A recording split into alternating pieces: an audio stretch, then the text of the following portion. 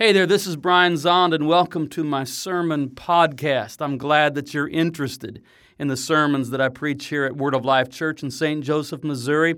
And if you ever feel inclined to help us by supporting us financially, you can do that at our website, wolc.com. Thank you. Well, good morning, everybody. Good morning to the Mahanaim, the two camps of Word of Life Church, in-person, online congregation. Glad you're here. Here in St. Joseph, it's a beautiful Lord's Day morning, is it not? Beautiful day. Beautiful day. All right, well, as you have been alerted, we are still in the season of Easter. This is the 6th Sunday of the 7 Sundays of Easter. So we're nearing the end of the 6-month telling of the gospel story in the Christian calendar. You know how that works. We start with anticipating the birth of Christ. That's Advent. We started that way back on November 28th. And then we arrive at Christmas and all that goes on. And then it's about 6 months, the 6-month cycle of through the calendar telling the gospel story. It winds up with the outpouring of the Holy Spirit on the day of Pentecost. That'll be June 5th. So we've been going through the calendar of the gospel story from November 28th, and we'll reach the conclusion on June 5th. And then we'll be in ordinary time, and then we'll start it over again when we reach Advent this year. So we're coming to the end of the story, and that means that we're focusing on the things that happened at the end of the story, how the story is summed up. The New Testament reading in the lectionary, the lectionary is, you know what that is? That's prescribed public readings of Scripture. It goes way, way, way back to the early church. There are different lectionaries. They get changed from time to time. But the idea of that certain Scriptures would be read in the Sunday gathering at certain times of the year to coordinate with how we tell time through the story of Jesus, it goes all the way back to the very early church. And the lectionary readings for the New Testament, the next 2 weeks are from Revelation 21 and 22. You get that. That's apropos. We're coming to the end of the story. Where does the story end? It ends in the book of Revelation in those final 2 chapters. And so that's what we're going to do. So for this Sunday, I'll preach from Revelation 21. Next Sunday, Revelation 22. That's the plan. And the sermon today, derived from Revelation chapter 21, is entitled, "The Darkness Will Not Endure."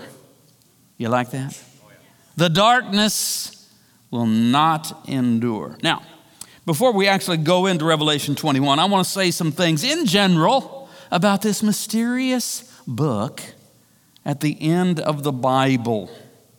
This book called the Apocalypse or Revelation.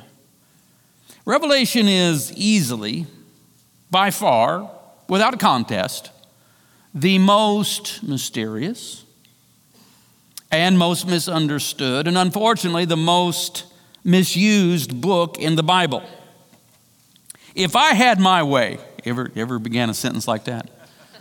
If I had my way, preachers and teachers and pastors would have to obtain a special license before they could preach or teach from the book of Revelation. Come on now. I'm talking about the late, great planet left behind Blood Moon Boys. I see you got 65 books. No, you cannot preach from the book of Revelation. You don't know anything about it. They'd have to read their N.T. Wright and their Richard Bauckham and their Michael J. Gorman and their Barbara Rossi, and I'd make them read all those books. Now, unfortunately, I'm not a pope of anything, so it's not going to happen. But if we can get Revelation right, it is the perfect, glorious conclusion to the big story of redemption that the Bible's telling. If we get it right, if we get it wrong, it goes bad. It goes bad. And nothing in the Bible goes bad like Revelation can go bad. But if you get it right, it's beautiful. It's glorious. It's the perfect culmination to the story. Now, the first thing to know about this book is the style in which it is written, because it belongs to a particular genre. It belongs to what we call the genre of Jewish apocalyptic literature. Don't need to talk a lot about that other than to say that Daniel also would, at least in parts, be similar to that. It would also be in that style. And because it belongs to this genre of Jewish apocalyptic literature, the images in Revelation are symbols not to be literalized. Tell somebody, he said not to literalize it. You can't literalize them. The images in the book of Revelation are all symbolic. You don't get to pick and choose. You don't say, well, sometimes they are, sometimes. No, they're all symbols. In other words, you don't say, let's see, is Jesus literally now, a slain lamb with 7 eyes and 7 horns? No, that's a symbol. But Jesus is literally going to come back on a flying white horse with a sword in his mouth and kill 200 million people. No, it's all symbol. The other symbol actually has to do with Jesus' word prevailing over the word, and he does so non-violently with a sword, not in his hand, but in his mouth. And I count myself among those who have been slain by his word and raised to newness of life again. Amen. See, you could preach Revelation better than the Blood Moon Boys. I just made that up just now, that little phrase. That's kind of demeaning, isn't it? It's intended. All right, so what is the book of Revelation? It's basically 3 things, or it has like a threefold agenda, maybe you could say it that way. Number 1, Revelation is a prophetic interpretation of the cataclysmic events of the 60s and 70s. Not the 1960s and 70s. Not back when they were telling me that the beast was a supercomputer in Brussels and Mikhail Gorbachev was the Antichrist. No, it's a prophetic interpretation of the climactic, catastrophic events of the 80s, 60s, and 70s. The book is written during the reign of Domitian. I'm not going to go into all the details. It's written probably around 95, but its setting is the 60s and 70s, and it's given an interpretation of what had happened 30 years earlier with all kinds of upheaval throughout the Roman Empire, most significantly concluding in the destruction of Jerusalem in AD 70. Number 2, Revelation is a prophetic critique of the Roman Empire. That is a huge theme. The beast, the false prophet, the great harlot are all symbols for the Roman Empire under control of the dragon that is the Satan. So it is a critique of the Roman Empire and thus of all empire. The book of Revelation is not about us, but it is for us. And then number 3, Revelation is a prophetic portrayal of the ultimate triumph of Jesus Christ. I mean, the opening line is the revelation of Jesus Christ, the apocalyptos, the unveiling of Jesus Christ, and it reaches its culmination in the final 2 chapters where we see that Jesus ultimately triumphs over all. And in that sense, there is a futuristic element to the book of Revelation, and that is in the ultimate triumph of Christ. All right, so with that as sort of a backdrop, a little clarification, let's look at, I'm not going to look at the whole chapter, but the first verses and the final verses of Revelation chapter 21. Let it thrill your soul. It's so beautiful. Then I saw a new heaven and a new earth. For the first heaven and the first earth had passed away, and the sea was no more. And I saw the holy city, New Jerusalem, coming down out of heaven from God, prepared as a bride adorned for her husband. And I heard a loud voice from the throne saying, "Behold, the tabernacle of God is with men, and he will dwell with them, and they shall be his people, and God himself will be with them. And God will wipe away every tear from their eyes. There shall be no more death, nor sorrow, nor crying. There shall be no more pain, for the former things have passed away." Then he who sits upon the throne said, "Behold, I am making all things new." But I saw no temple in the city, for the Lord God Almighty and the Lamb are its temple. And the city has no need of sun or moon to shine on it. For the glory of God is its light, and its lamp is the Lamb. The nations will walk by its light, and the kings of the earth will bring their glory into it.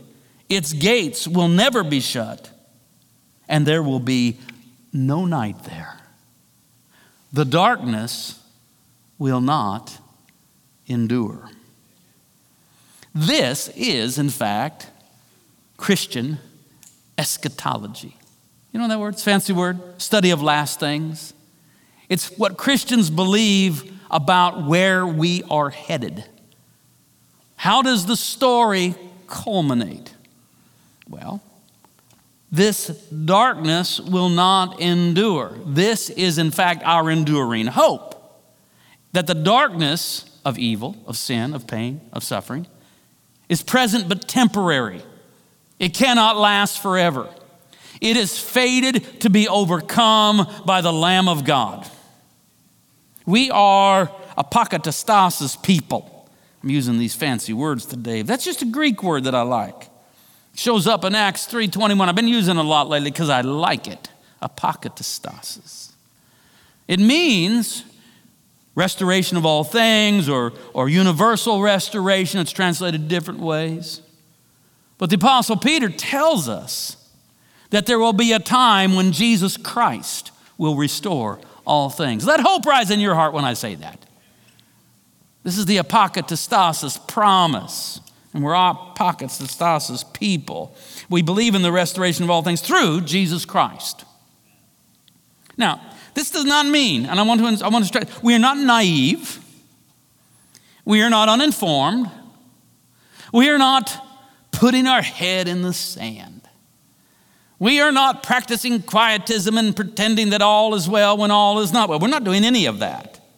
We know about the troubles. We know about the darkness in our world.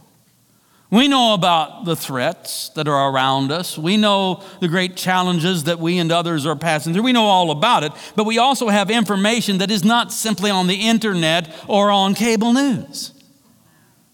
There is the information of revelation. By that, I primarily mean the revelation of the Spirit given to us that Jesus is Lord, but then it's depicted in the book called Revelation, especially in the final 2 chapters. We have that information. And so we have all the other, and we're serious about it. We're not trying to avoid it. We're not trying to be, those that simply don't care. We do care, and we want to do our part, but we don't do so with a completely heavy heart because we still know by revelation that the darkness will not endure. It keeps us from spiraling off into despair. So I know it may look dark. It does look dark. And I know it may get darker for a time. I know that too. And we may be tempted to despair, but the whole point of this sermon is to help you to resist that. Don't despair. To be the people of God is to be a people of hope. Honest, open-eyed, not trying to run away from the problem. And when we can, we try to lend aid and comfort and help where and when we can. But we're not despairing because we know this. The world will be saved. Oh, yeah. The world will be saved. It'll go through much. The world may turn to salvation after trying everything else. But the world will be saved. How do I know that? Because God did not send his Son into the world to condemn the world. If God merely wanted to condemn the world, he could send a grumpy minor prophet. No, God did not send his Son into the world to condemn the world, but that the world through him, through the Son, might be, saved. And by the way, the gospel story does not end with going to heaven. It ends with heaven coming to earth.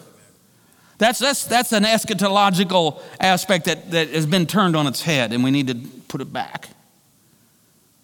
I thought that salvation ultimately was we all go to heaven. And say, well, brother, you got the right words, but you got it wrong. Salvation ultimately ends with heaven coming to earth.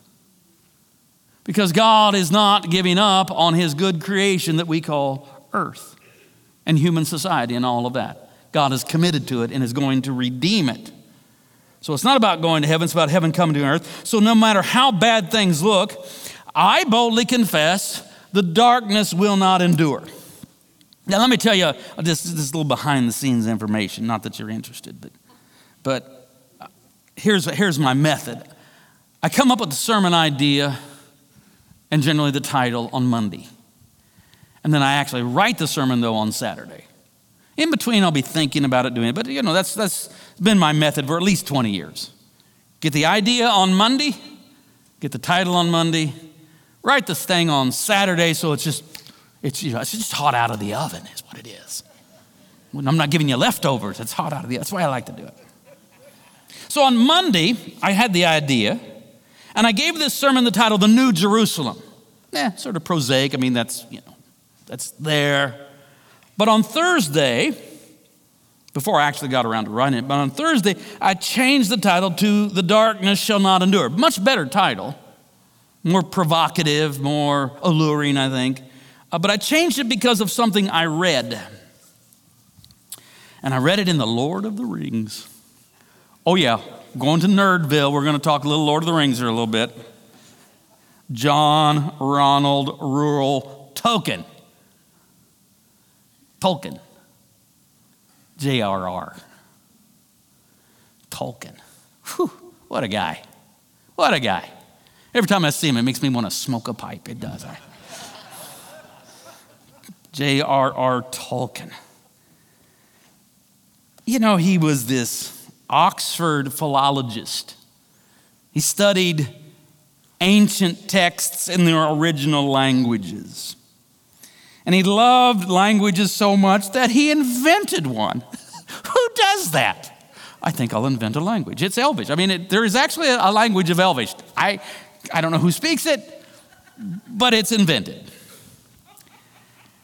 But in giving us The Hobbit, The Lord of the Rings, the Silmarillion, Tolkien did no less than create an entire world. I find it remarkable.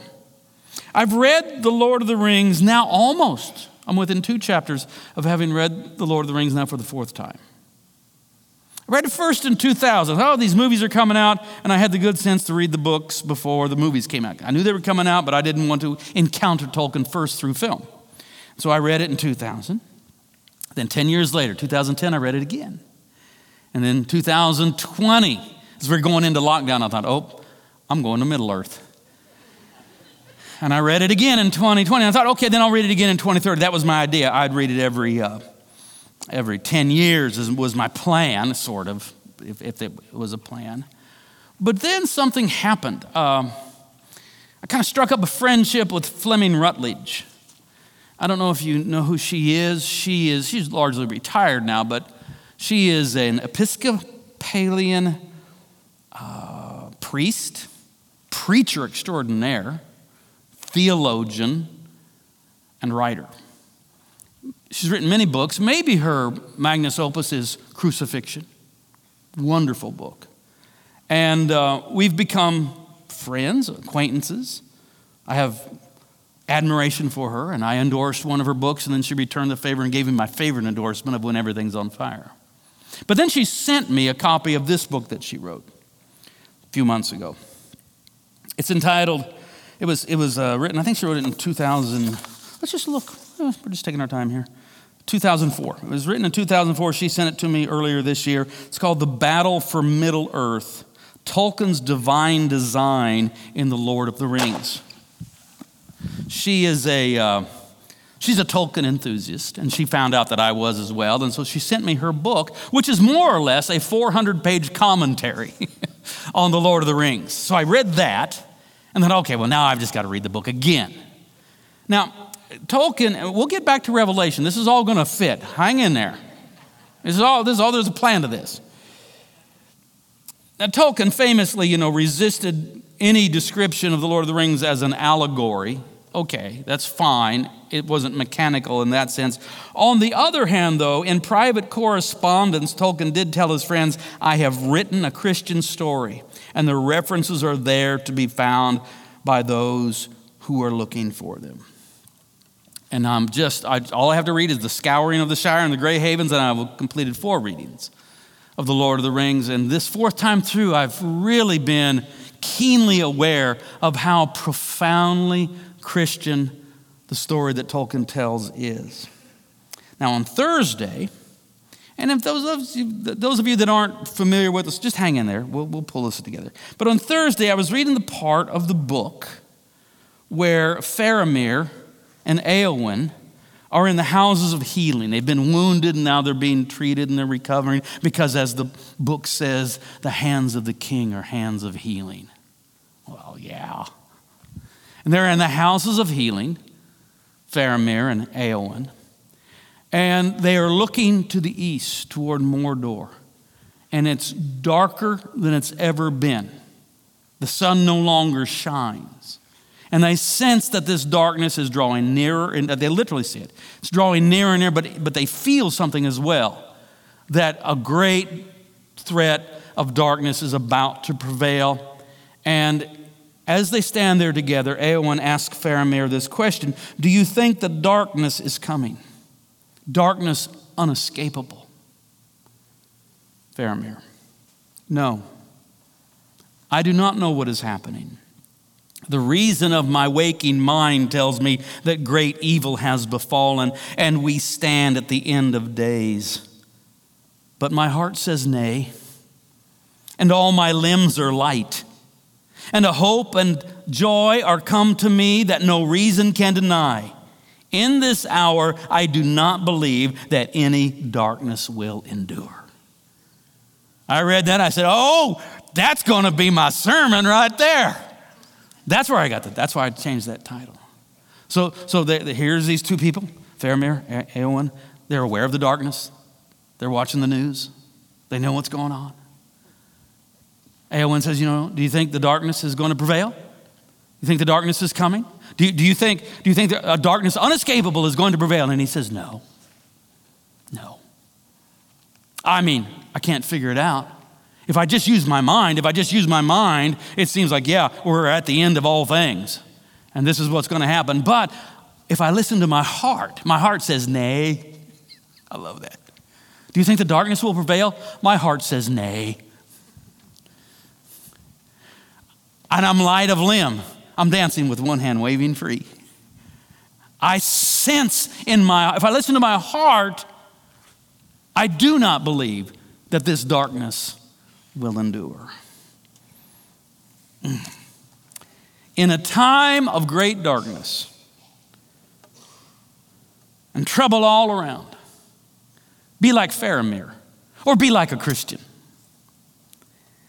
Read the final 2 chapters of the Bible and listen to your heart, and then confess, I do not believe that any darkness will endure. Amen? All right, we got a few minutes. Let's actually look at some of these verses. Revelation 21, verse 1.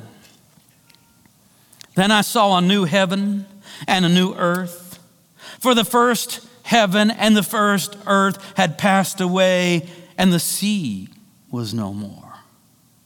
So there is the world that is and the world to come, but they are connected in a continuum. They are the same, but not the same. They are the same. It's this world that is to be saved. But they're the same, but they're not the same. I mean, is the caterpillar and the butterfly the same? They're the same, but not the same. It's the resurrection of Jesus Christ. Is he the same? Yes, he's the same. The tomb is empty, but he's not the same. In resurrection, he's different. In the tomb, risen. Caterpillar, butterfly. The old earth passing away, the old world, the old age passing away, the newness, but they're connected. We don't escape this. It isn't that this is abandoned and there's something altogether new. It is new. It is made new, no doubt about that. But it's made new out of the old so that there is a continuum. And the sea is no more. So what? We can't go to the beach in the age to come? This is a symbol, my friends. This is a symbol. We modern people, we fancy the ocean and we think fondly of it, and we've learned to explore it and go swimming and surfing and all that we do. Ancients, not so much. They just saw it as largely as a place of foreboding and danger. And in the book of Revelation, the sea serves as the source of evil. And so the message is that in the cosmos to come, the capacity for evil will be eradicated. And I'm down with that. Amen. Verse 2. And I saw the holy city, New Jerusalem, coming down out of heaven from God, prepared as a bride adorned for her husband. So you see, it's the marriage of heaven and earth. Something has happened that has split the two too far apart. But now they're going to be reunited.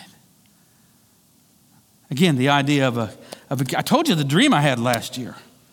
When I was in this big city, I think it was Barcelona, and I was seeing the cityscape, and it was beautiful, it was nice, it was great, it was wonderful. And then the sirens went off, like the trumpets. The sirens went off, and everybody knew what it meant, kingdom come. And then the cityscape before me turned out to be like a veneer, like it was just made of fabric, and it began to shred and then be torn apart. And then behind that fabric was a new city, the same but not the same. It was the same, but it was far more glorious. All right, I think that's what's being communicated here. Verse 3, and I heard a loud voice from the throne saying, behold, the tabernacle of God is with men, and he will dwell with them, and they shall be his people, and God himself will be with them, and God will wipe away every tear from their eyes. There shall be no more death, nor sorrow, nor crying. There shall be no more pain, for the former things have passed away. Oh, how good is that? I mean, that's Romans 8:28. That God causes all things to work together for good to those that love him and are called according to his purpose. This is the tapestry of grace. This is all the pains and all the woundedness being healed. Not forgotten, but healed. Jesus in resurrection still has his wounds, but they don't cause him any pain. They're not a source of pain, they're a source of identity. And we'll be able to remember all that happened, but without any pain. And we say it's all been redeemed. We'll know truly that all shall be well, and all shall be well, and all manner of things shall be well.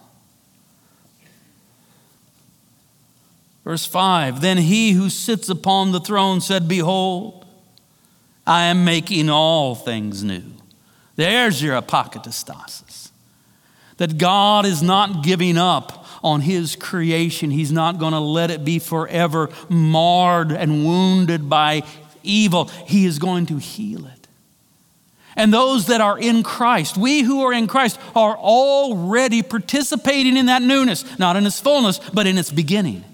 If anyone is in Christ, behold, a new creation. Right? So we're already entering into this newness. We're already getting a foretaste. We're already participating in the newness. Verse 22. But I saw no temple in the city, for the Lord God Almighty and the Lamb are its temple. And the city has no need of sun or moon to shine on it, for the glory of God is its light, and its lamp is the Lamb. The nations will walk by its light, and the kings of the earth will bring their glory into it. Its gates will never be shut, and there will be no night there. Its gates will never be shut. The city's 1,500 miles, long, wide, tall. Don't literalize this. It's the same dimension as the Roman Empire. And what John the Revelator is communicating by the Spirit is eventually the empire of heaven will overwhelm all the empires of earth. And there's 12 gates, 3 on north, south, east, west, but they're never closed. They're not there to keep anything out. They're there to direct people in. Well, who needs to come in? Well, remember, outside the city is the lake of fire. Again, don't literalize this. We'll look at this more next Sunday. But the gates are never shut because from within the city, the Spirit and the bride say, hey, come, are you thirsty? They're in a lake of fire. I'm thinking they're thirsty. Are you thirsty? Well, then come on in. Wash your robes in the water of life, baptism, and enter the city and drink of the water of life. That's next. We'll talk about that next Sunday. Its gates will never be shut, and there shall be no night there. The darkness will not endure. Stand with me. The good news, well, it's all good news. Every bit of this is good news. But part of the good news is that we can begin to live as citizens of New Jerusalem now. I invite you to believe in Jesus, to believe in Jesus, to believe that Jesus is the Son of God who saves the world. And then be baptized. We're baptizing in 2 weeks? Be baptized. Wash your robes in the water of life and then enter the city and begin to live as those who are already anticipating the ultimate triumph of Christ. That in the midst of all that's wrong, and yes, there is a lake of fire that burns with sulfur for those that continue to want to follow the dragon and the beast and the false prophet. But in the midst of that, there is also the New Jerusalem. And that, you know what Word of Life Church is? It's a suburb of New Jerusalem, right here in St. Joseph, Missouri. A suburb of New Jerusalem. And we're inviting people, come. We have hope, we have good news, there's forgiveness. Come, enter the city and begin to do life with us. Amen and amen. Let's come to the table now. Join with me in confessing our sins and receiving the remittance of our sins. Most merciful God, we confess that we have sinned against you in thought, word, and deed, by what we have done and by what we have left undone. We have not loved you with our whole heart. We have not loved our neighbors as ourselves. We are truly sorry and we humbly repent. For the sake of your Son, Jesus Christ, have mercy on us and forgive us, that we may delight in your will and walk in your ways to the glory of your name. Amen. And God is merciful to all who confess their sins and in humility ask for grace, ask for mercy. So in the name of Jesus Christ, your sins are forgiven. And this is the table, not of the church, but of the Lord. It is made ready for those who love him and for those who want to love him more. So come, you who have much faith and you who have little, you who have been here often and you who have not been here long, you who have tried to follow and you who have failed, come, because it is the Lord who invites you. It is his will that those who want him should meet him here. The body of Christ broken for you. The blood of Christ shed for you. Amen.